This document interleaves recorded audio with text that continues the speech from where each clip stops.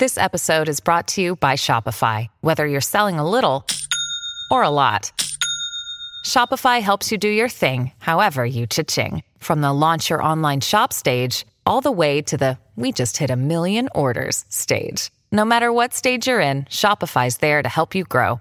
Sign up for a $1 per month trial period at shopify.com/special offer, all lowercase. That's shopify.com/special offer. Welcome to the New Books Network. Hello, everyone, and welcome back to the New Books in East Asian Studies, a podcast channel on the New Books Network. I'm Liping Chen, one of the hosts of the channel. Today, we will be talking to Dr. Peng Junyi about his new book, Mediatized Taiwanese Mandarin, Popular Culture, Masculinity, and Social Perceptions. This book was published by Springer in 2021 and is part of the Springer Sinophone and Taiwan Study book series. Dr. Peng, welcome to the show. Hello, everyone, and thank you, Liping, for the introduction.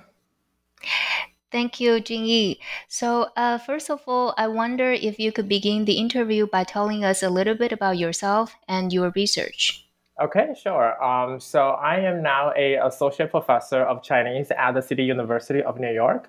I received my PhD in linguistics also from the City University of New York, where I was working on mediatized Taiwanese Mandarin, and then which is how Taiwanese Mandarin is perceived by Chinese mainlanders and what kind of social perceptions that people in China have about our Mandarin, and then how those social perceptions formulated over time. Sounds good, and sounds exactly about what we are the topic of the book today. And I'm looking forward to talk more later on during the interview. But before we zoom in the book, how do you started this project? Can you share with us some of the behind the scenes story? Yeah, sure, definitely. So the project started actually very, very long time ago. In my senior year in college, I had this opportunity to study abroad in Australia, where for the first time I encountered a lot of Chinese students from mainland China. And then whenever I talked to them, they always told me that you have this like very special accent, right? And then so for someone who grew up in Taiwan, I was never aware that I actually had an accent, because we always take accent for granted, especially if you grew up in a relatively homogeneous environment. You feel like the way that you talk is considered a standard. And then so growing up in Taiwan, I never had this perception or awareness that I actually speak Mandarin with an accent. Until I had this encounter with those Chinese students from China in Australia. And what they constantly taught me was, oh, you have this accent from, like the TV, like the guys on TV. And then so that really made me thinking, so what exactly does that mean to sound like the guy on the TVs, right? And then so they watch a lot of Taiwanese dramas, but they had very, very little face-to-face interaction with real Taiwanese people. And then, but at the time, I didn't have any linguistic trainings. I was only an undergrad student. I knew so little about linguistics. And then, so I was just very curious what they actually meant by I sounded like a guy on TV. And then I had this so-called Gangtaiqiang accent, right? And then, so that was where everything started. And then after that, I went into graduate school for linguistics, because language has always been my passion ever since I was in college. And then so I decided to go into graduate school to study linguistics to become a professional linguist. So while I was in the master's program, I started to think about this question, right? So what exactly do they mean by having this Gangtaiqiang? And then what exactly is the accent that I have, for someone who was never aware that I had an own accent, and I was very curious what exactly did they hear from me, and then what are the things that trigger this kind of perception that I sounded like the guy on TV.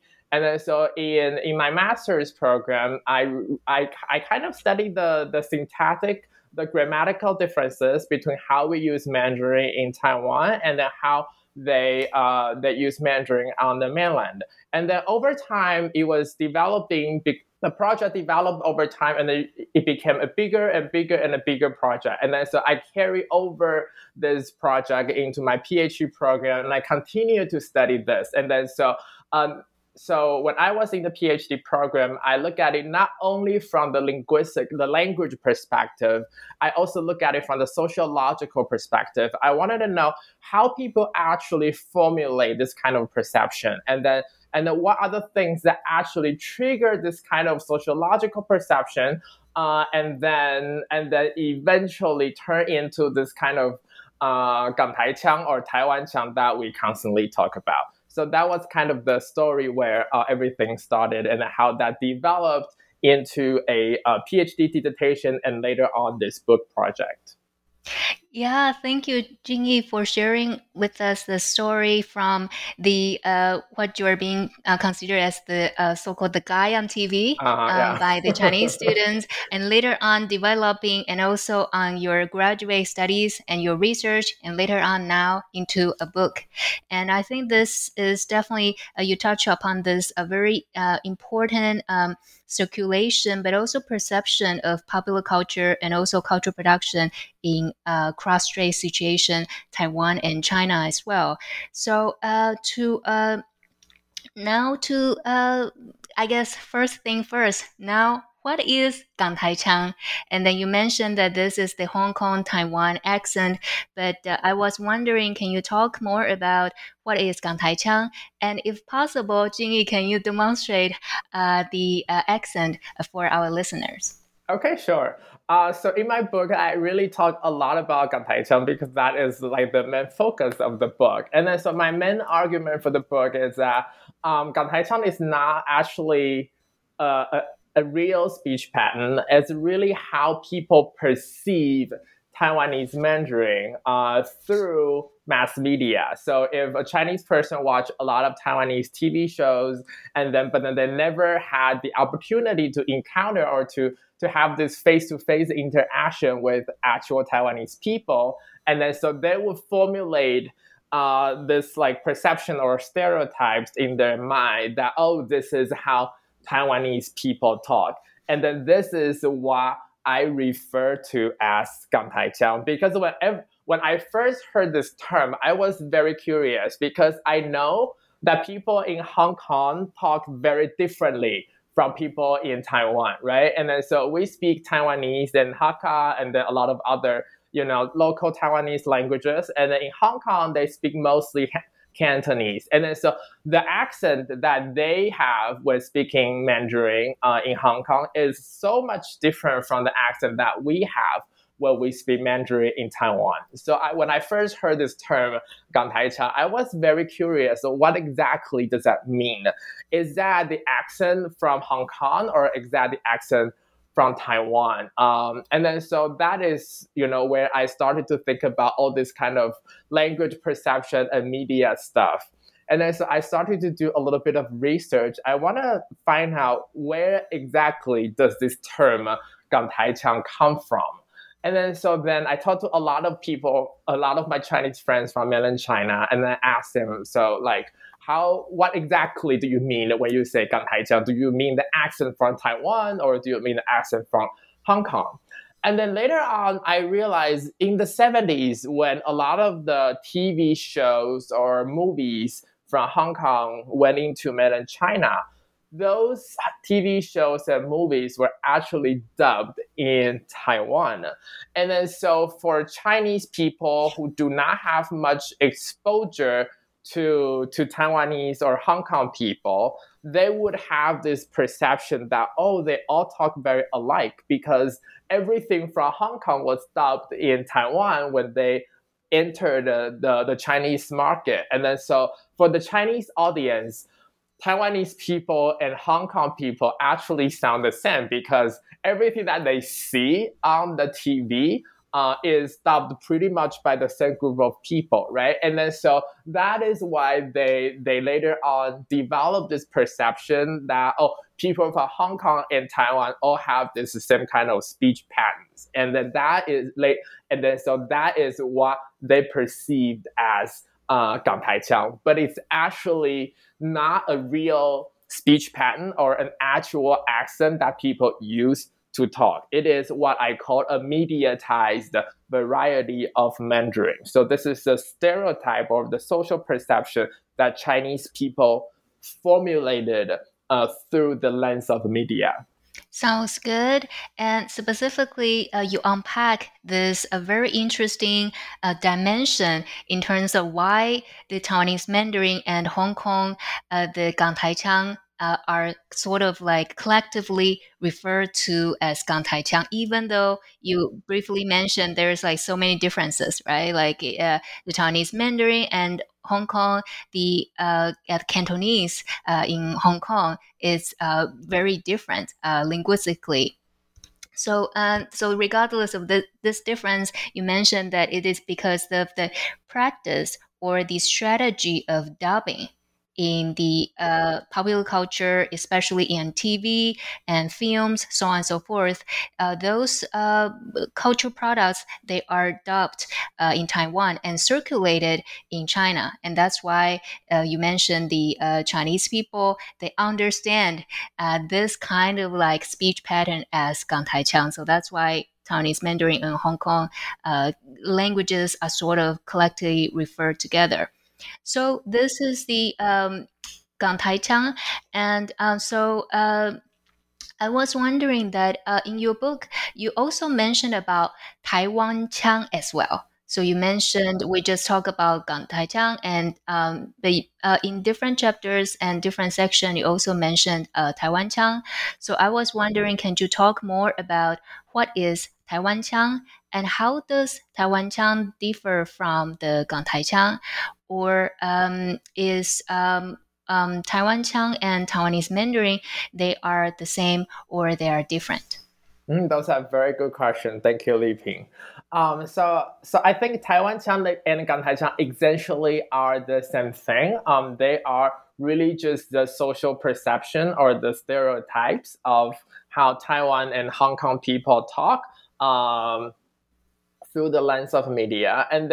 But then, in the 70s, Chinese people did not have a lot of exposure to the outside world. That was when China just opened up its door to the outside world. So at the time, all the information that they received was from the media, right? And then so they didn't have this kind of understanding like, Taiwan is really different from Hong Kong. They have very different speech styles, and then they speak different dialects and all that. So those things were not were not known to many Chinese people at the time. But later on, as Taiwanese Mandarin is increasingly recognized as a distinct variety of Mandarin, when the people realize, there is actually a very big difference between the way that people talk in Taiwan and the way that people talk in Hong Kong, people start to realize that the speech patterns in Hong Kong and Taiwan are actually very, very different. So then they start to call this Gangtaiqiang Taiwan Qiang instead, because they now know that this is actually a speech pattern or a speech style that is unique to Taiwanese people only, but not to people in Hong Kong. And then so that's why they started to call this accent Taiwan Qiang. And with the emergence of this new term Taiwan Qiang, people give this term, I think, very slightly different social meanings. And then so when we used to talk about Gangtaiqiang like 10 or 20 years ago, Gangtaiqiang was perceived as being very cosmopolitan. It was very like business-like, and that it has a urban lifestyle attached to it. But then when people talk about Taiwan Qiang, it is a very different perception from Gangtaiqiang.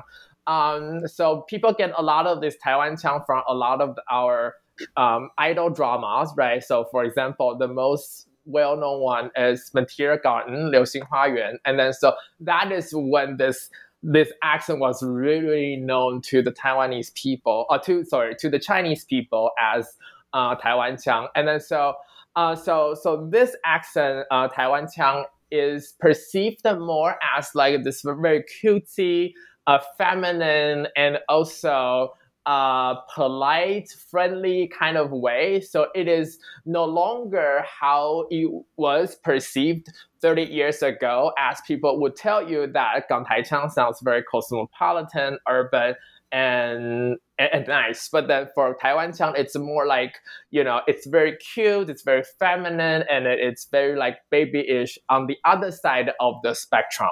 And then so although they are essentially the same thing, they are all the stereotypes that Chinese people have about how Taiwanese people talk through the lens of media, but that they have been given very different social perceptions, and those perceptions came from very different social contexts as well. Yeah, and then thank you especially for unpacking this development of this kind linguistic category of Gangtaichang or Taiwanchang, and especially you mentioned this understanding, the changing understanding, and even the different imagination and stereotypes of Taiwanchang through different moments in our contemporary era. So now, I guess now I will focus my question on specifically on Taiwanese Mandarin, and then you mentioned that it's a now recognized a particular variety of Mandarin and Taiwanese Mandarin. So, Jingyi, do you want to speak briefly in Taiwanese Mandarin so our listeners can get a taste about what Taiwanese Mandarin sounds like? Okay. So do you want me to talk in Mandarin now? Yes. Okay, sure. 所以台湾腔就比较像是我们平常这样子讲话的方式，然后可能有时候我们在句尾的时候会说好啊、好哦、可以啊、真的吗？类似像这样子的这些语尾的助词so a lot of those like sentence final particles that we use in our Mandarin is really, really salient to the Chinese mainlanders. And then whenever you speak like that, they'll be like, oh, this is very Taiwanese. And then so that is really the perception of Taiwanese Mandarin.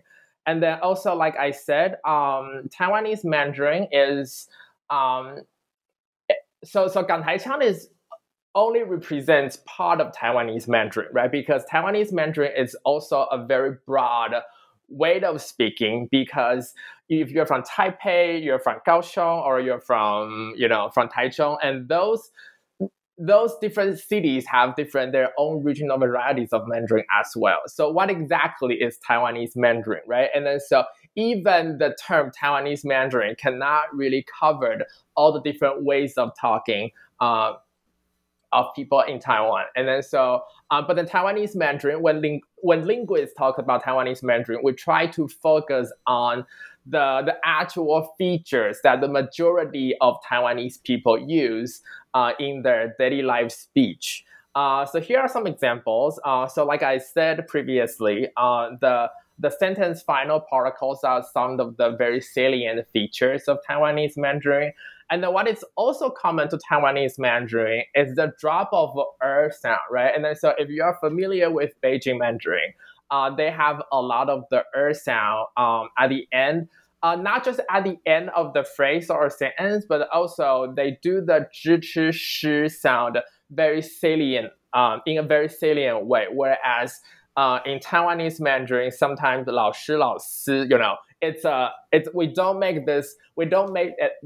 don't really make an effort to make this distinction between 知吃诗 and 滋吃思, those sounds. And then so those are something considered a very unique feature of Taiwanese Mandarin. Although a lot of southern Chinese speakers also use these kind of features, they drop the R's as well, but then whenever people hear this drop of sound, they usually associate that with Taiwanese Mandarin. And then another feature that we hear a lot is the N and the NG sound. So 学生, 学生 and 学生, right? And then so in Taiwanese Mandarin, we would say 学生 a lot. But then in standard Mandarin, or the Beijing Mandarin, so to speak, you would say 学生, right? So you will make this NG sound more salient than people would in Taiwanese Mandarin. And then so the nasal, how we produce the nasal sounds is also different from standard Mandarin in Beijing. Also, we have this tendency to replace all the neutral tones with full tones, right? So instead of saying 学生, we would say 学生, right? So we drop a lot of the neutral tones, and then instead we use a regular tone instead. So instead of saying 朋友, we would say 朋友. Also, we use the third tone to replace the neutral tone. So those are all very salient and phonological features of Taiwanese Mandarin. And syntactic-wise, one of the very well-known feature of Taiwanese Mandarin is the use of 有, right? And then so we have this tendency in Taiwanese Mandarin to use 有 as an aspect marker, which means we would say 我有看过这部电影 or 我有吃过这道菜. So that means I had this experience before. So as markers of completion of an action. But in standard Mandarin, this is not a grammatical feature for many of people from northern part of China.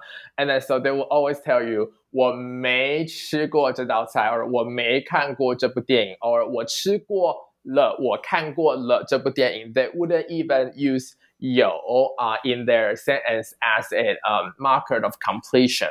But then that feature is so common in Taiwanese Mandarin and also in a lot of southern varieties of Mandarin because many southern dialects of Chinese, such as Taiwanese, Hakka, Cantonese, they all have this 有 feature in their dialect. And then so when we speak Mandarin, there is this tendency that the feature will transfer into the way that we speak Mandarin. And then so we get a lot of those features actually from Taiwanese and from Hakka because those are the two most spoken local vernaculars here in Taiwan.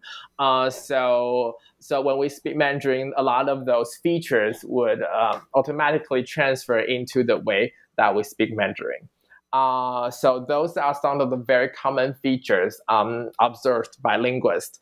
But then obviously, not everybody use those features, right? And then so it is really just statistically, we found that a lot of people would have those features in their speech, and then we refer to those features collectively as Taiwanese Mandarin. But then again, when people say Taiwan Qiang or Gantai Qiang, that is a social stereotype about Taiwanese Mandarin. But again, that is not the actual way that people talk. Yeah, thank you, Jingyi, for sharing with us the different features of Taiwan Qiang and also the comparison as well, the Taiwanese Mandarin and also the Beijing Mandarin.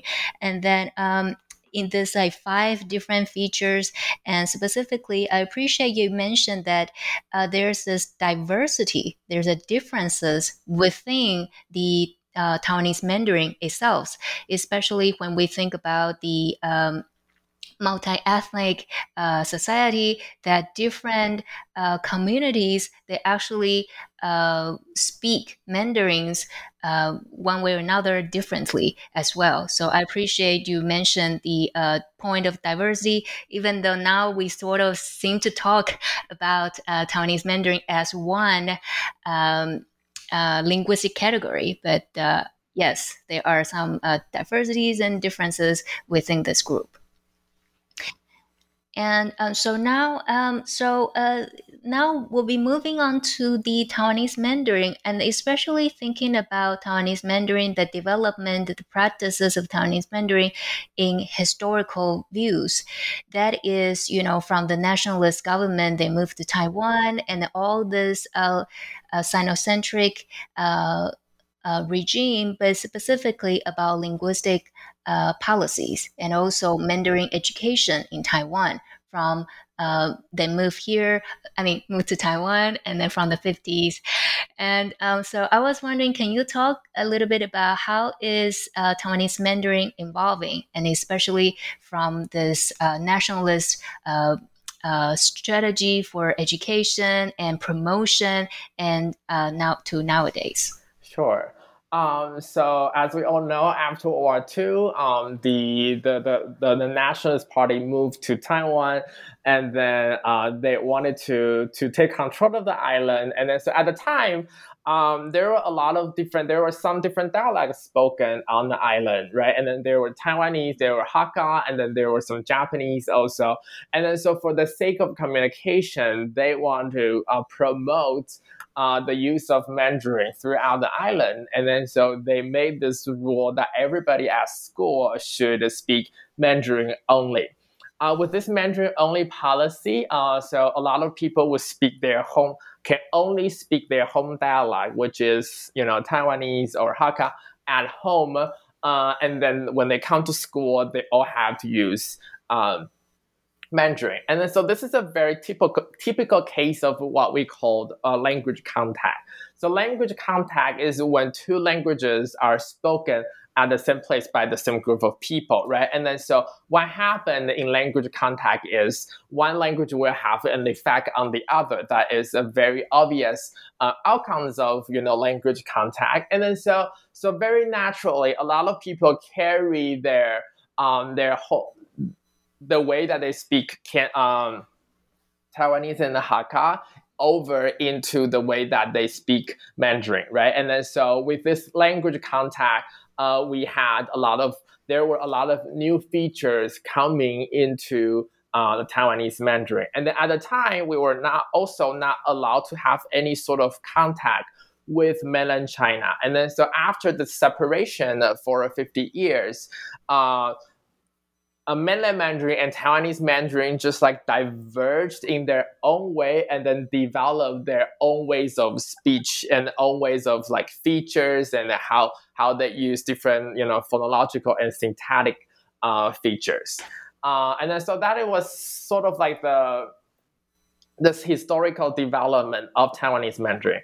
And then more and more, we got this influence from Japan, right? Because we used to be the Japanese colony. And then so in a lot of ways, we adopted this kind of Japanese cuteness or very feminine kind of a speech style in popular culture. And then people think, oh, that is such a cute way of talking. And then so people associate a lot of those features with femininity, right? And then so a lot of girls want to sound cute on social media or on TV, and then so they would pick up those Japanese kind of cute features in the way that they speak Mandarin, and then so more and more those kind of cutesy feminine kind of style go into the way that we speak Mandarin over time. And then so now it becomes this kind of what Chinese people call a very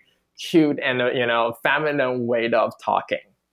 So that was a really, really brief introduction of how Taiwanese Mandarin evolved over the last 50 years when the Nationalist Party brought the language to Taiwan, and then how they interact with the local languages first. And then later on, people pick up the speech style from Japan in popular culture, and then that the way Mandarin was spoken is now developed into the way that we hear on TV these days. Yeah, thank you, Jingyi, and especially appreciate you mentioned that there this kind of localization, right? Like localization of Mandarin. One way is this kind of linguistically localized. I just want to highlight the example you mentioned earlier in terms of yo, right? So sometimes this kind of inclusion of yo is one way or another might be influenced by the Taiwanese Hokkien use of the language, and it's sort of kind of mixed in the Mandarin speaking as well.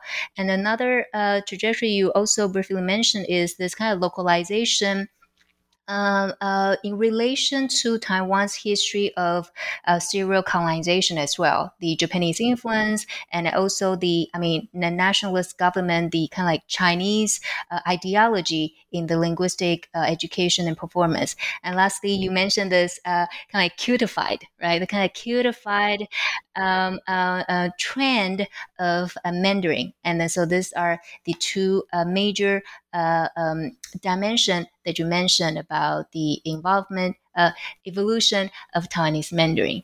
So with that said, and also to think about, from the 50s to nowadays, the language is evolving, right? And also then my question will be about the perception as well, the perception about this language in, changing and also evolving. So, how has the Taiwanese Mandarin acquired different social meanings locally and also in China or even globally as well? That is an excellent question. So that was also the main focus of this book, right? And then so I was really interested in how the social perceptions of Taiwanese Mandarin really changed over time, given different social meanings and different contexts and power dynamics and all that. And then so in the 70s, when China first opened up its, the country to the world, they had a lot of cultural product, like we talk about, coming into the mainland. And then so for the first time, the younger generation had exposure to the outside world, especially the Chinese speaking community outside of China. And then so they watched a lot of, Taiwanese TV shows, movies from Hong Kong, music from both Hong Kong and Taiwan and all that. And then so at the time, Taiwan was a lot more economically more advanced than mainland China. And so people had this perception that, oh, this is how Taiwanese people speak. And this is how, if you live a very urban kind of style, this is how you would talk. And then so through the influence of media, people formulate this kind of perception of Taiwanese Mandarin. And then so in a way, media really builds this connection between linguistic practices and also the language ideologies, right? And then so they connect. So through media or the TV programs that they watched, Chinese people establish this kind of connection between the urban lifestyle and also the weight of speech. And so people start to have this like a perception that, oh, if you live in a like urban kind of area, this is the way that you would talk. And then so people assign this what we call social meanings to Taiwanese Mandarin. And then so that was what happened in the 70s. And then so if you ask, so my experience in my research has been that whenever you ask people, in their 50s or 60s, they will always tell you very positive things about Taiwanese Mandarin. They'll be like, oh, this sounds very nice, and it sounds very educated, it sounds very cosmopolitan, and then that really represents a urban lifestyle. And we watch a lot of those, Taiwanese dramas growing up, and then so we really love the accent. So this is that's a very typical response that I got from my, research participants who are in their 50s and who are in their 50s and 60s. But then if you ask the younger generation, so whenever I talk to the college students, they will always tell you, oh, Taiwanese Mandarin sounds very feminine. It sounds very cute, very polite, but in a way, I can't really take it very seriously because it just sounds like so girly and babyish, right? And then so I found out that the perception of Taiwanese Mandarin really changed over time. And then so that really got me thinking, so what are the causes of those attitudinal changes? And then so I look at the media, I look at how people, talk on media and how those actors and actresses project themselves on TV, and also those talk show hosts, how they host the shows and all that. And I really found that over time, like we talked, people pick a lot of like different speech styles from the Japanese culture, and then we are becoming more and more influenced in our popular culture by the Japanese culture, and then so that people try to project this new persona and using a different way of speech, and then they start to incorporate this sort of like very cute style into their speech. And then so these days, if you watch TV shows, you will really found that the way that people talk is already very different from how people talk, 30 years ago. And then so media definitely plays a very important role in this changing attitude. And then one thing that has also changed a lot over the last 30 years was the power dynamics between China and Taiwan, right? And then so Taiwan is no longer perceived as this very urban or cosmopolitan place by the younger generation in China, because they have all the crazy big cities, all the high rises, all the modern lifestyles now, right? And so when they look at Taiwan, they no longer see Taiwan as this like very urban or cosmopolitan place. Instead, it is perceived more like a very cute little island, or a place where people are very friendly and polite. And then so those perceptions of Taiwanese people or Taiwan in general has also transferred into the way that they perceive the language. And then so over time, with the power dynamics, the changing power dynamics between Taiwan and China, people also changed their perception of the way that Taiwanese people talk. And then so media, power dynamics, and then popular culture, those are some of the very important factors that I found in my own research that substantially influence the social perception of Taiwanese Mandarin by Chinese mainlanders over time. Yeah, thank you, Jingyi, for touch upon these three very important and interesting dimension. First is generational differences. You mentioned that your participant, they will respond or they perceived Taiwanese Mandarin very differently in their different age group. And then the second dimension, you also mentioned that this interregional or this inter-Asian network of cultural product circulation. Again, you mentioned this kind of Japanese soft power, right? And then how that is very popular in Taiwan and also other places in Asia as well. So this kind of circulation, inter-Asian circulation, network of circulation. And lastly, you mentioned this kind of contemporary cross-strait geopolitics, how that changing power dynamics, back in the 50s and 70s, Cold War, and now contemporary, how that changing, shifting geopolitical landscape also, one way or another, shape the perception, understanding, or even, as you mentioned, imagination or stereotype of Taiwanese Mandarin. So you mentioned how media shape and also circulate and popularize Gangtaichang in China. And I was wondering, can you elaborate a little bit more about what kind of media that you are talking about? So I remember in different chapters you mentioned about this kind of talk show on TV, so on and so forth. But I was wondering, is there also like other trajectories, for example, like films or other different cultural products in the media circulation? Yes.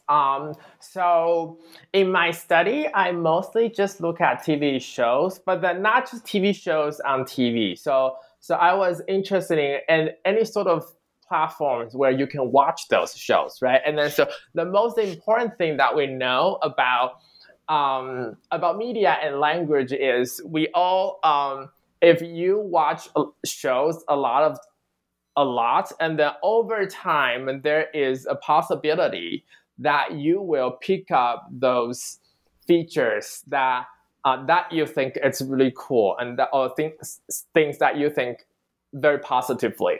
And then but if you don't really like the show, or you think people, the people that you see on TV are not cool, and then you have a very negative perception of the show, most likely you won't pick up those features. And then so traditionally in sociolinguistics, there is this theory called speech accommodation theory. So the speech accommodation theory says that if you have face-to-face interaction with people, and then over time you will pick up those features from the person or people that you are talking to, and that is what they call speech accommodation. But then when it comes to media, a lot of people are very skeptical about this theory. They would be like, if you watch the TV show, you don't really interact with the people in the TV, right? So you don't really interact with the characters in the show. And then so how would you still pick up features from the TV shows? And then so my main argument was that if you really like the show and that you have a positive attitude towards the show, and that eventually you will still pick up some features here and there from the shows that you watch.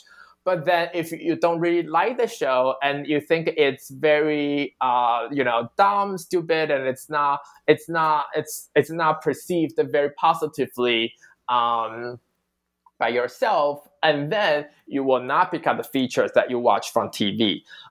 So my study has been focusing on TV shows, but it's not just TV shows on TV, but also if you can watch the TV shows from different platforms, such as on the internet or Netflix and a lot of other platforms that you can watch, as long as you can see the characters, that sort of gives you the social context, and then you can hear them talk.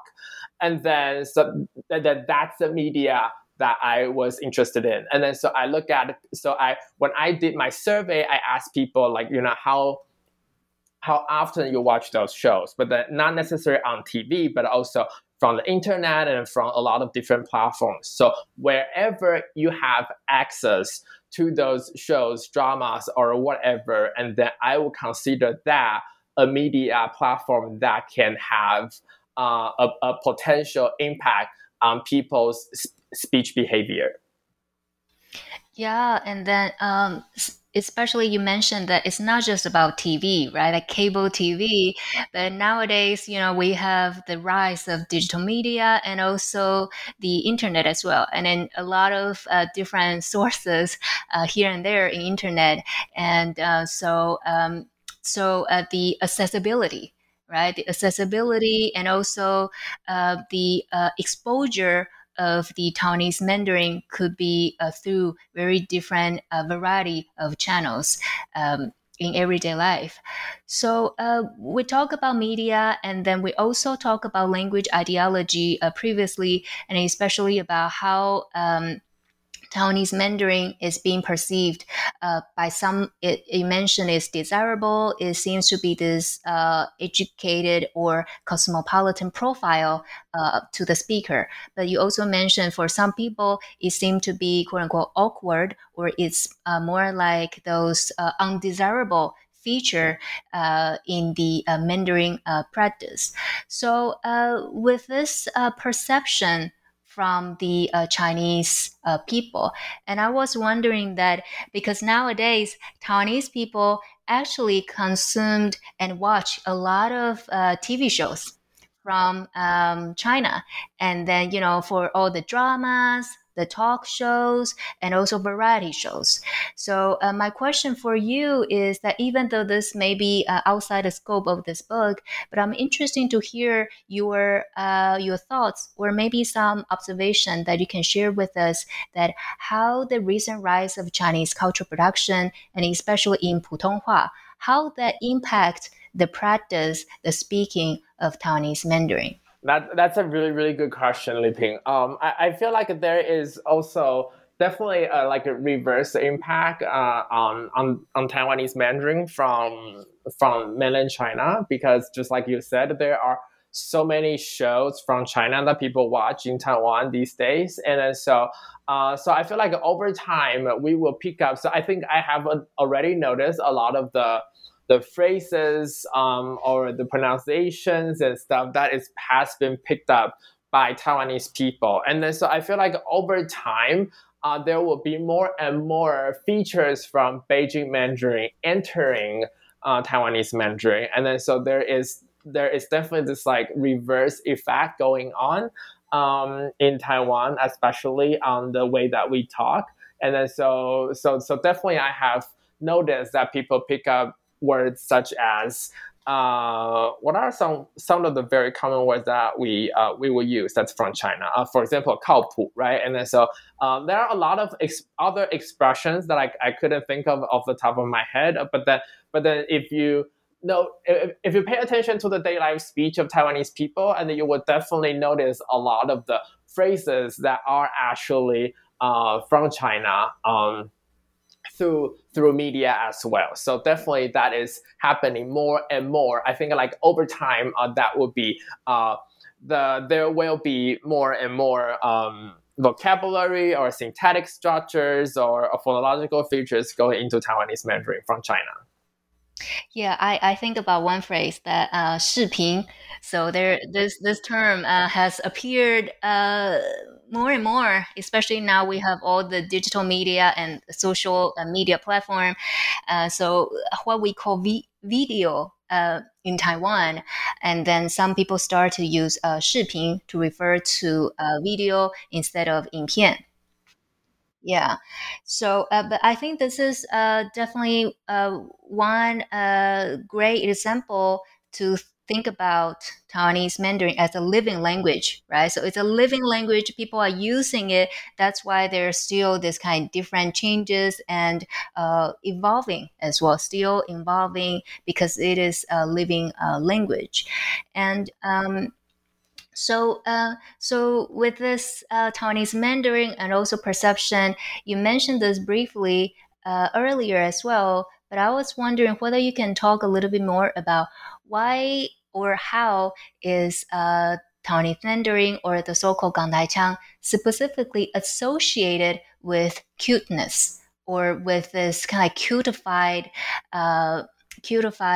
pattern of speech, or in some contexts associated with 撒娇. So how it seems that all these are sort of kind of like feminine, sort of kind of like a profile to the Taiwanese Mandarin speaker. So I was wondering, can you talk about the association or a connection between the two?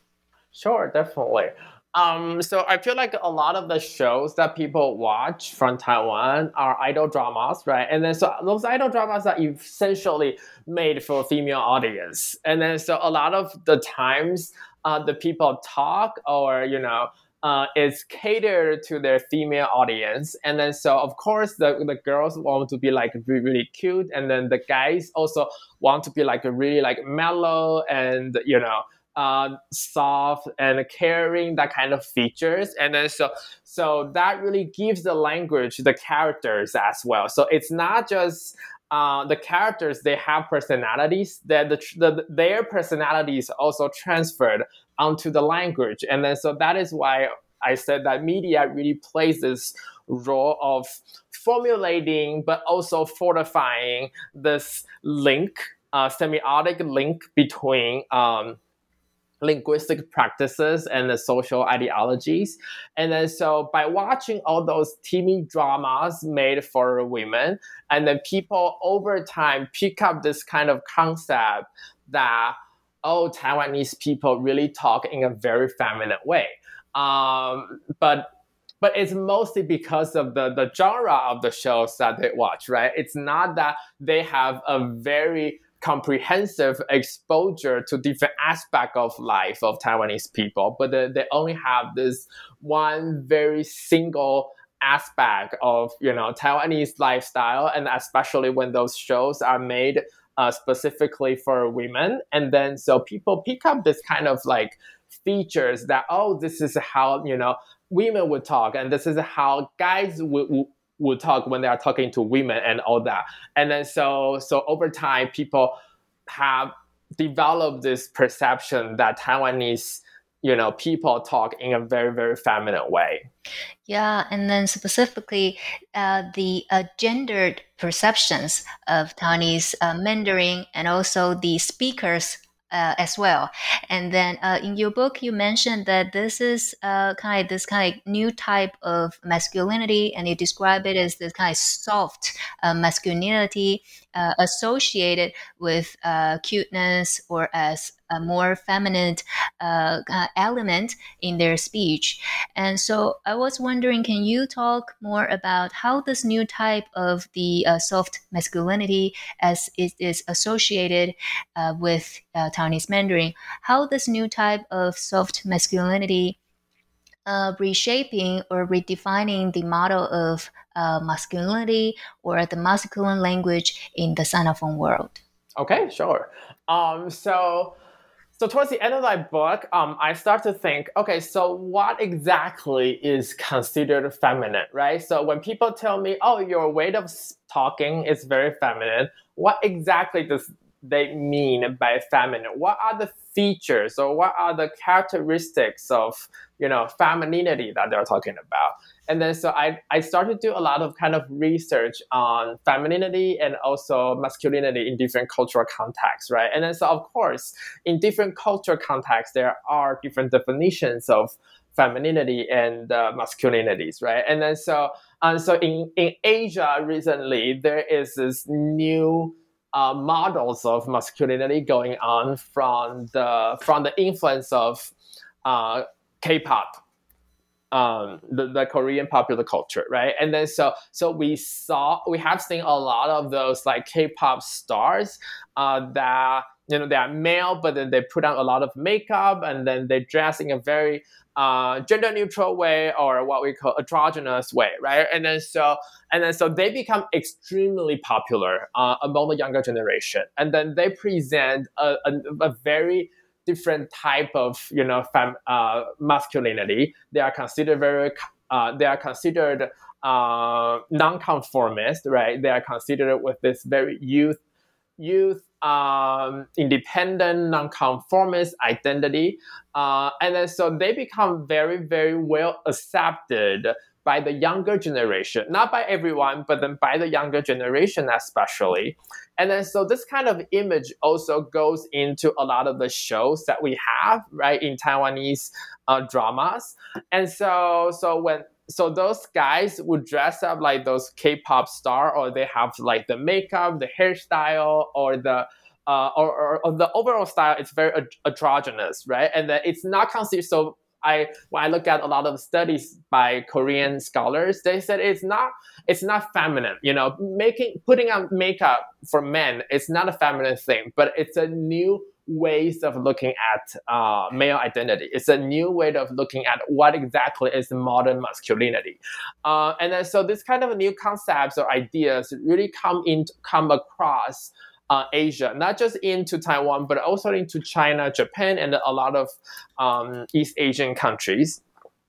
And then so over time, that those like Korean dramas and K-pop are really reshaping how people perceive what masculinity is. But then for people who are not yet influenced by this, or people who are not acceptive of this kind of influence, they would see Taiwanese Mandarin, or they would see this culture as being very feminine, or being not like a man, or stuff like that. And then so this new kind of masculinity is still changing how people think of what a man should be like, or what is considered a masculine speech style, or what is considered a feminine speech style. But then we do not have a definite answer for that one yet, because that is still changing our perception over time. So toward the end of the book, I kind of want to draw on this conclusion that our perception is really dynamic. Our perception of language is really dynamic. It's not only the way that we talk, but also it is in the social it is a lot about the social context, right? So how we perceive femininity, how we perceive masculinity, and those perceptions will transfer into the way that we perceive languages as well. And then so with this new type of masculinities and femininity coming into Taiwan and also into China, and then those new concepts of gender are also reshaping the way that we look at our own and other people's languages. Yeah, thank you, Jingyi. And especially you touch upon also, I mean, in addition to J-pop and Japanese drama, but also definitely K-pop and K-drama. That's immensely popular in Taiwan as well. So I definitely appreciate you mentioned that the connection or consumption even of the Korean cultural products. And also, you mentioned this very important point in terms of how the language practice or language perception actually also reveal language ideology. And that language ideology is actually informed, should be contextualized with the social context as well. And then you mentioned that this masculinity and how it is being perceived with more like feminine features. And also, I guess one way is also to think about this kind of like the social context is, you know, one way or another, still kind of like the undercurrent is still this heteronormativity that to kind of like categorize as masculinity and femininity, but in a way that, you know, nowadays it's a very diverse life. So I guess this is something that when I hearing you unpacking the gendered perception, then I was thinking about the ideology and also, I mean, of course, K-pop and K-drama as well. All right. So thank you, Jingyi, for sharing with us the thoughts and some of the highlights from the book. And so now we are towards the last section for our interview. So per our tradition, so I will be asking you the traditional final question here at New Books Network. So Jingyi, can you share with us what you're working on right now, or what's your next project, your next plan will be? So my next project will be looking at the role of gender in language acquisition. So as a linguist and also a language instructor, I have always been really interested in how people acquire Mandarin as a second language. And then more recently, after I finished this book project on Taiwanese Mandarin and how language media and also genders are really influence the way that we perceive languages, I want to look at how exactly gender plays a role in language acquisition. So I got my initial idea when I went to some of those language meetups in New York.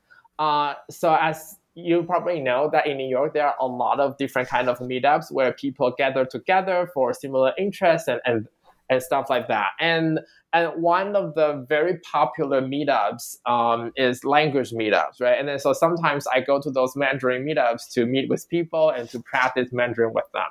And then so I found that there are different like communicative strategies that people would use at those meetups, right? And then so male and females, sometimes they use very different, communication strategies when they approach, new people, when they approach people that, they meet for the first time. And then so how they make their transitions of topics and how people, where do people take pauses and where do people, take turns to talk and all that. I feel like if you really look at their weight of using those communicative strategies, you really find that men and women, they take very different strategies when they talk to people, and then as a result, that also has an impact on the way that they acquire a foreign language. And then so my next project, I was really interested in how